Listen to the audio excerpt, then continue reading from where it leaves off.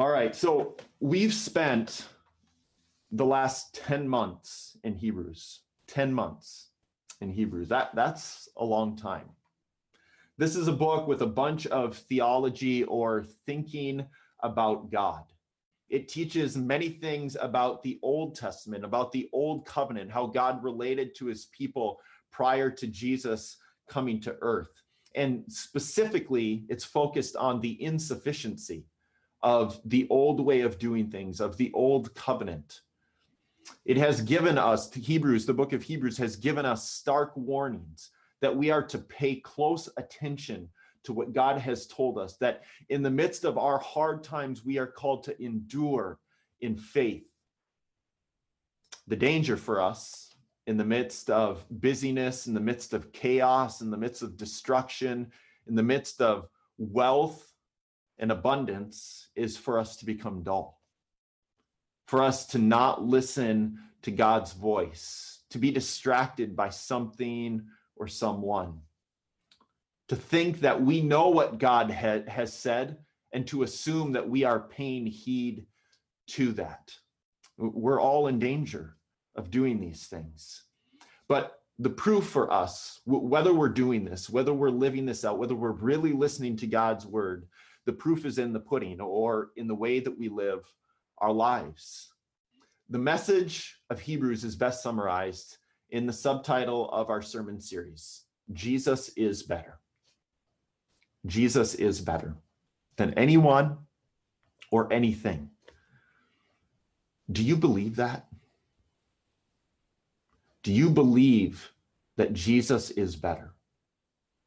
That he is the one, the only one that can satisfy you? Is Jesus who you talk about, who you want to talk about with other people? Is Jesus where you go for encouragement when you're down, when you're frustrated, when you're angry? Is Jesus where you go? Or do you run to something else or someone else? Are we invested in what Jesus is invested in? First of all, do we even know what Jesus is invested in? And then, are we living our lives? Are we making or giving priority to those things that Jesus has given priority to? And are we sure that we are doing that? Sure that we're giving priority to the gospel in our lives?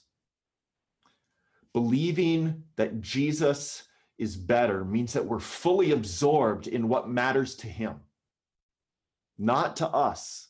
And this is where we need to be so careful that we're not just subtly taking whatever we prefer, whatever we like, and slapping that onto what we think Jesus likes or prefers or prioritizes. Is Jesus better for you? Do you truly, deeply believe that and live that?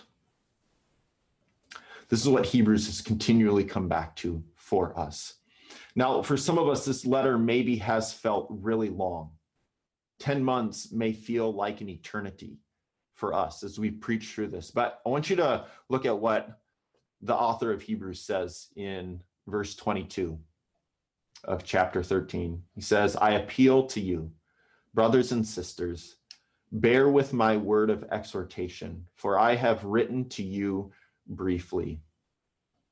So if we think that we've heard the exhortations that the author of Hebrews is giving to us, that we've heard them before, he's saying, hear it again.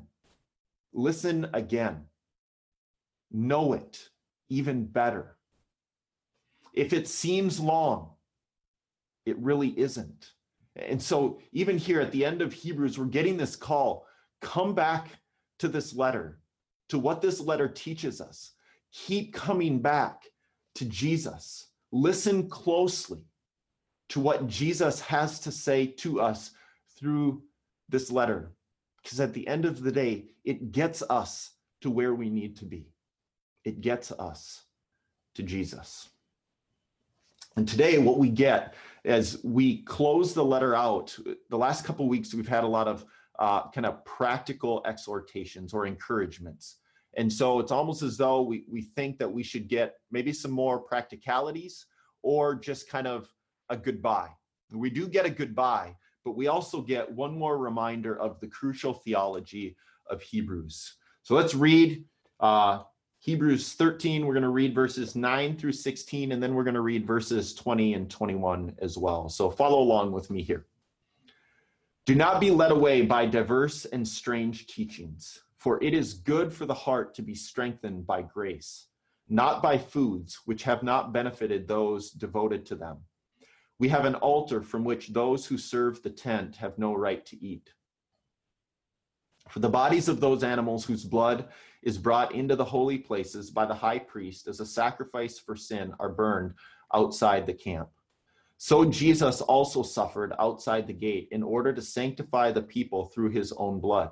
Therefore, let us go to him outside the camp and bear the reproach he endured. For here we have no lasting city, but we seek the city that is to come. Through him, then, let us continually offer up a sacrifice of praise to God, that is, the fruit of lips that acknowledge his name. Do not neglect to do good and to share what you have, for such sacrifices are pleasing to God.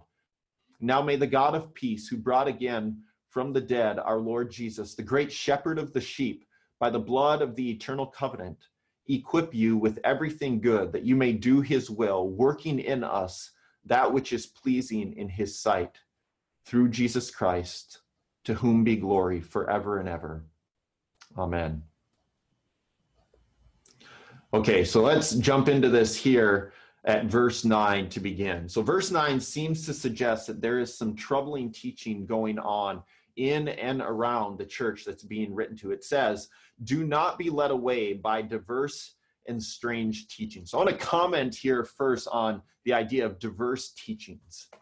Okay, so this is the idea that there's many different teachings. Okay, so in our context of Western Christianity, there has been a tendency that to accumulate theological knowledge, like to go to the Bible and find kind of these discrete corners of the Bible and learn these novel facts that are in the Bible. And that's not bad, but it can oftentimes, at least in my experience, it's like a badge that we can wear, that we want to go and find all these diverse teachings within the Bible, but then that it eventually goes outside of the Bible as well. And so here's the thing: if we gain lots of little known knowledge about the Bible, we might be able to impress some people.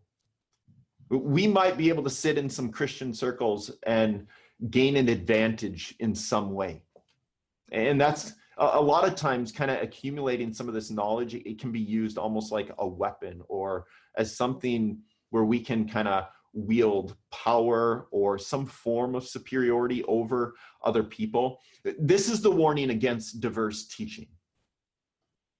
Many people are not turned on by the simplicity of the gospel. They're turned off by how simple the gospel is. There's not enough to do if Jesus does it all. We need something to busy ourselves. We want to do something. And that's where all these diverse teachings end up. They end up in a spot where we would be able to put marks on the chalkboard to say, look at what I have done. And this is what is being pushed against. So that's diverse teaching. But now the idea of strange teachings gets at kind of newness. New does not equal good. So pastors will get into trouble when they start seeing something no one else has ever seen before. So every once in a while, I might see a pastor on social media feeds and they'll say, oh, I saw this thing in this verse that I don't think anybody's ever seen before. And immediately my thought is, that's not going to end well. That is not good. These new and strange teachings oftentimes will harm other people because what they end up doing is they distract from the gospel. Our attempts to come up with new teachings will take many different forms, and it becomes clear in these verses that the issue at stake here is food. That there's some kind of teacher that's going around and teaching some things about food, and we don't know the exact teaching that's being referenced here, but it shouldn't be hard for us to imagine. food rules. Okay, think about all the food trends that we've encountered in the recent past. There's the paleo, there's the Atkins, there's the South Beach, there's clean eating, there's keto. Like, the list could go on and on and on. People get passionate about these. Maybe some of you are. At times, I care a lot about what I eat, at least for like weeks at a time, and then I kind of do something else. But each of these has their specific rules that they're going to follow. And when we think about the Bible, we think about food rules and food laws. There's all kinds of food rules and food laws in the Old Testament that were employed for a specific purpose, to communicate the idea of cleanliness or to accomplish cleanliness. But what Jesus teaches us is what we put into ourselves doesn't make us clean. And the author is telling his readers here in Hebrews that the devotion to and consumption of foods cannot strengthen our heart. We can't go to foods, or we could say anything else, to find what we are ultimately looking for, to truly strengthen us. So we'll create a food list of do's and don'ts. And if we follow it well, maybe we'll be able to feel proud of what we have accomplished. You know what? Following those food rules, it might help with our digestion. It may allow us to have more energy. It may cause us to think more clearly, but it can't strengthen us spiritually. At the end of the day, it can't save us. It can't save us. What we need primarily is grace. Grace is what will strengthen us. Grace is what empowers us and endures, even healthy eating. So as grace strengthens us spiritually, then this can work itself out in physical realities. But most importantly, the way in which grace strengthens us is that it's needed to save us, to address our greatest problem in this world. So grace transforms us. It says here, it is good for the heart to be strengthened by grace. It is good for your heart to be strengthened by grace. Nothing will sustain you like grace does. Nothing will encourage you like grace does. Nothing will change you like grace does. This past week, I was studying some verses in the book of James, in James 5, with some other guys from Center Church. And we came across this verse that says, "Do not grumble. Do not grumble." And I, along with others, were struck by just how common grumbling is. So speaking for myself, like it just can be so common to begin to grumble. And I know I've heard it in many other people as well. It's just easy for us to kind of move into grumbling, almost as though it's a native language for us. But you know what's absent in our grumbling? Grace. When we are grumbling, we lose sight of the existence of grace. We lose sight of the fact of how Jesus has borne with us, how he bears with us in a daily capacity. And this is essential. This is essential for us to live as Christians. We need to continuously have grace front and center in the way in which we think and live all of life. Okay, so there's this contrast between grumbling and grace, all right? But there's a contrast, a much more important contrast that I want to pull out here that's going on in verses 10 through 16. So when hearing the mention of food in opposition to grace, we should hear something going on. So what the Bible does a lot of times is that it's not just what we read, but there's usually layers. There's usually symbols that are being employed. And so when we hear food being contrasted with grace, one thing that we should be able to hear in this is a contrast between law and grace. Okay? And this is what the author is going to lead us into in verses 10 through 16. I love how the Bible does this, just the symbolism that's utilized throughout the Bible. Now, if we're reading the end of Hebrews, we might say, man, seems kind of oddly placed, that the author kind of goes off on this tangent, and some of it maybe seems a bit obscure here. But what the author is doing here is driving his main point home, that Jesus is better. So verse 11 is speaking of animals being sacrificed, and the blood of those animals is being brought to an altar, to a holy place, as atonement for sin, or payment for sin, the sin of maybe an individual or a family or the nation of Israel itself. The blood of animals is being shed for the payment of sin, or forgiveness of sin, in a temporary sense. Now, we have to be really clear here. The altar, the holy place, the high priest, the sin offering, all of those things, they are intricately connected to Old Testament law. This is what God had instituted for his people back at Mount Sinai, when he gave the Ten Commandments and many other laws and commands for his people. But verse 11 has a really interesting phrase at the end. It says, the bodies of those animals are burned outside the camp. The bodies of those animals are burned outside the camp. So the meat and the fat are taken off. They're used for certain things. But then and the blood is taken, that's going to be offered as the sacrifice on the altar. Okay, but then what remains, the bodies of those animals, is then taken outside of the camp. This is really significant. So it's connoting or inferring the idea of dirtiness or uncleanliness. Okay, so these things aren't allowed in God's temple. All right, they're not allowed near God's holiness. They need to be brought outside of the camp. And you'll find this in many ways in the Old Testament, when people were deemed unceremonially unclean or ceremonially unclean, they were sent outside of the camp or the city for a prescribed period of time. Okay, so this happens over and over, and that's part of what's happening here as well. These unclean things are being brought outside of the camp or the city to be taken care of. Now I want to look at verse 12, okay? So these bodies of these animals are being taken outside of the camp. Let's look at verse 12 now.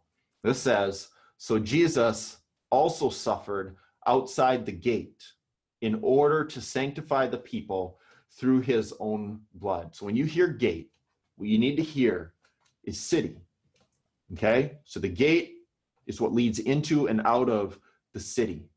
So Jesus is suffering outside of the gate, outside of the city. Now, some of us, when we might read through this, or we might read the account of this happening in the gospel, we might think that these are merely just historical facts about location. But location is oftentimes communicating something much deeper than just the location itself. It oftentimes is communicating rich theology to the reader. And that's what's happening here. The idea of a city that holds a temple with an altar on which a high priest makes sacrifices for the atonement of sin has in mind law. Okay? This is all part of the old system. This is all part of the old covenant. Okay? So remember, I use this phrase, if you obey, you will be blessed. If you disobey, you will be cursed. So this is all part of how things are wrapped up together really tightly. Okay? So when we're reading this in Hebrews, we should understand that there's a strong correlation that's being communicated here. And the reason this is also significant is because Jesus is differentiating himself. Jesus is doing something new. For him to die in Jerusalem, inside the city gates, in the temple, in that arena, in that realm, is for him to not distinguish himself and what he's doing from the old way. in John chapter 1, some of Jesus's first disciples questioned whether anything good can come out of his hometown. Jesus is making a new way. Jerusalem stood for the old covenant, and Jesus is going outside of Jerusalem in his death to show that the shedding of his blood is altogether different than the shedding of blood of animals. It is his blood and his blood alone that saves us. It's not rule following, but grace. Works-based salvation, including food rules, tires us out. And at the end of the day, it leaves us unsaved. It does not give us what we are looking for, whereas grace strengthens us and truly does save us. And therefore, in verse 13, what we read is we are to leave the city of law, the city of the old covenant, the city of doing things the old way, the city of trying to obey so that you will be blessed. That is the city that we are to leave. And we are to go to where Jesus is, to go outside the camp, to go outside the city, to die with Jesus, and in this to find the life that we yearn for. As 1 Corinthians 1:23 states, we preach Christ crucified. That's the whole of our message. Christ crucified, a stumbling block to Jews and folly to Gentiles. We cling to the simple, empty-handed gospel. We bring nothing. We go outside the city gates with nothing. We've got nothing to offer. Jesus does it all for us. I grew up in a town of 306 people at the time. And I had this sense growing up in a small town that there was this clear division between the city, the big city where I live now, and the small town in which I was living. The city was vibrant. It was bustling. There's a lot of great things. All the important things were happening there. It was very cosmopolitan. It was enlightened. We would travel there for special occasions. In that, you begin to kind of get this idea of, well, you're just kind of a hick that lives in the sticks. And I still identify with my hick roots, and I'm cool with that. But I've learned a little bit more about the dynamics between the bustling city and the hick town. When we think about the gospel doesn't reflect on our aptitude. It's not looking at the city and saying, oh, look at how impressive that is. What the gospel does is it focuses in on our ineptitude. Not our aptitude, but our ineptitude, our lack, our inability. And then in the gospel, Jesus comes and he covers over all of that. He does everything for us. The gospel is really simple. It's not complex. It's deep. It's multifaceted. But at the end of the day, it's still really simple. Jesus is better. Far better than us. Jesus is what we need. In verse 14 that we read here, it clarifies then that there is no lasting city here for us. There's no city that we can run to that's going to give us what we yearn for. Whether that city is 306 people or 1 million people. There's no city here that's going to offer us that. But there is a city that is eternal, that is good, that is beautiful. And we've seen maybe some of hints of this reality this past week.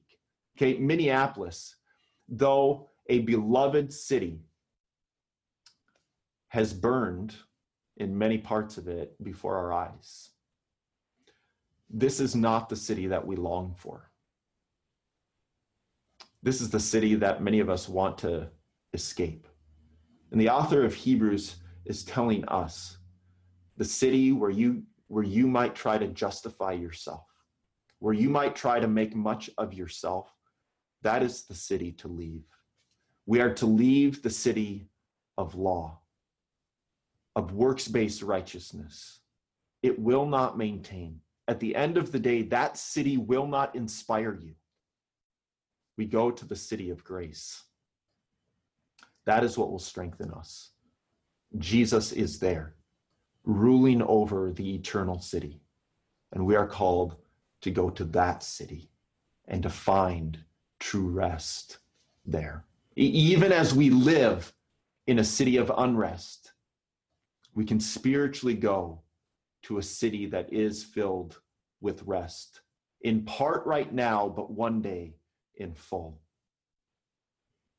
And I love how verse 15 drives this home. It speaks of the sacrifice then that we offer up in all of this.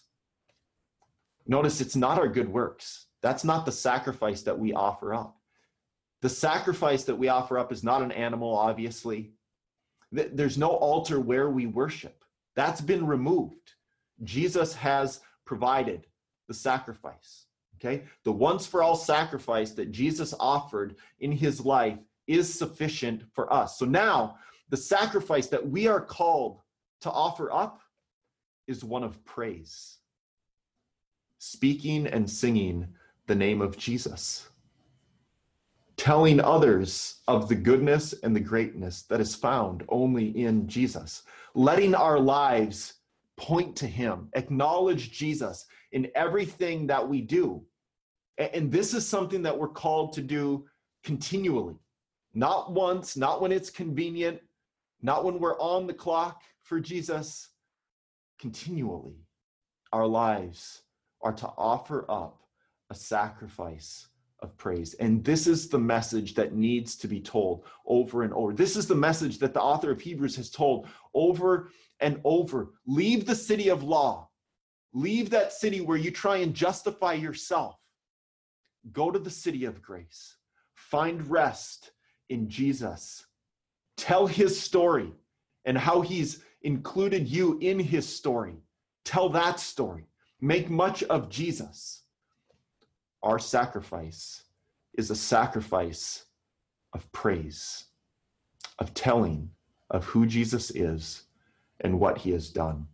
And just to be clear then, okay, we hear in verse 16, don't neglect to do good and to share what you have. It's almost as though the way that we read this here, it's an of course.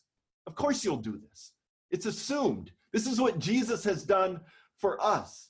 Knowing Jesus' sacrifice for us only compels us to sacrifice for others. Nothing else will make sense. Nothing else will make sense. To not do this causes us to just become consumers. We're going to take what Jesus gives and we're going to put our feet up and enjoy it. We're called to go outside of what is comfortable for us and to know others, to care for others, to love others, to serve others, and in all of this, offer up the sacrifice of praise. And how does this then happen? How does this then happen? One last reminder, it happens through the power, through the guidance, and the sacrifice of Jesus. Jesus is where peace is found. He is the one who will equip us and who will sustain us. He is the one who works in us and ultimately will work through us as well. Jesus and Jesus alone. Then we are called to hope and trust in him, to gaze at him, to consider him, and then to share and sing about him. All of this happens in and through Jesus, which is why the author of Hebrews has told us to continually consider him, to continually fix our eyes on Jesus. Okay, so then the final word that we get here in the book of Hebrews is grace be with all of you. Grace be with all of you. Grace is our only hope. You and I, we are guilty. We are guilty individuals of sinning against God. Now, we can look outside of ourselves and we can find all kinds of people who are doing things wrong or who are acting worse than us. Any of us can do that. We can justify ourselves easily, and we do that often. When we look out at our world, we can see grace is needed out there. I think that most of us would be able to acknowledge that. But first and foremost, grace is needed here. We need to let grace sink into our hearts deeply to change us. We cannot bring grace out there unless it's first permeated our hearts, unless it's first changed us in some significant ways. The reality is, Center Church, our world, our cities are aching for grace. We can say justice too, but justice comes through grace. Our cities are aching for grace. For those of us who are Christians, we possess a word, a message, news that can radically change lives, that can change cities and societies. Do we believe that grace is this good? Do we believe that grace is powerful enough to change others? Do we believe it's good enough that we want to give it to other people? The grace that's found in and through Jesus, this undeserved gift of forgiveness that he offers to us, is the greatest gift this world has ever seen. Nothing else compares.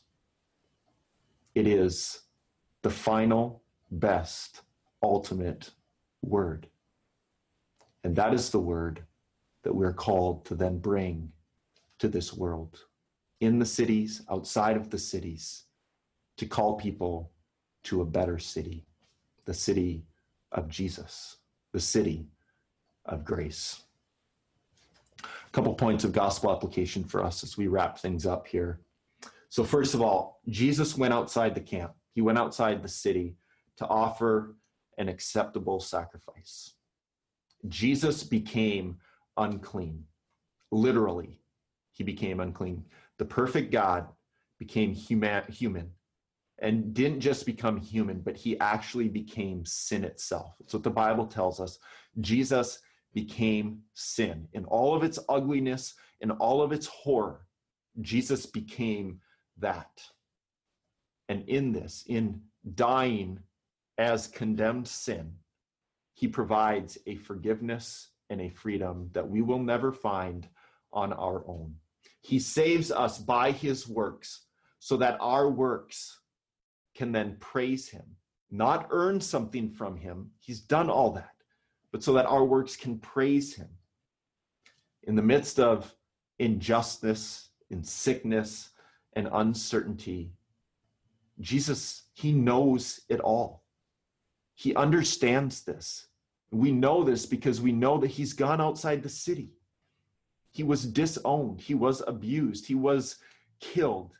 He understands any emotion that we may be feeling in these days.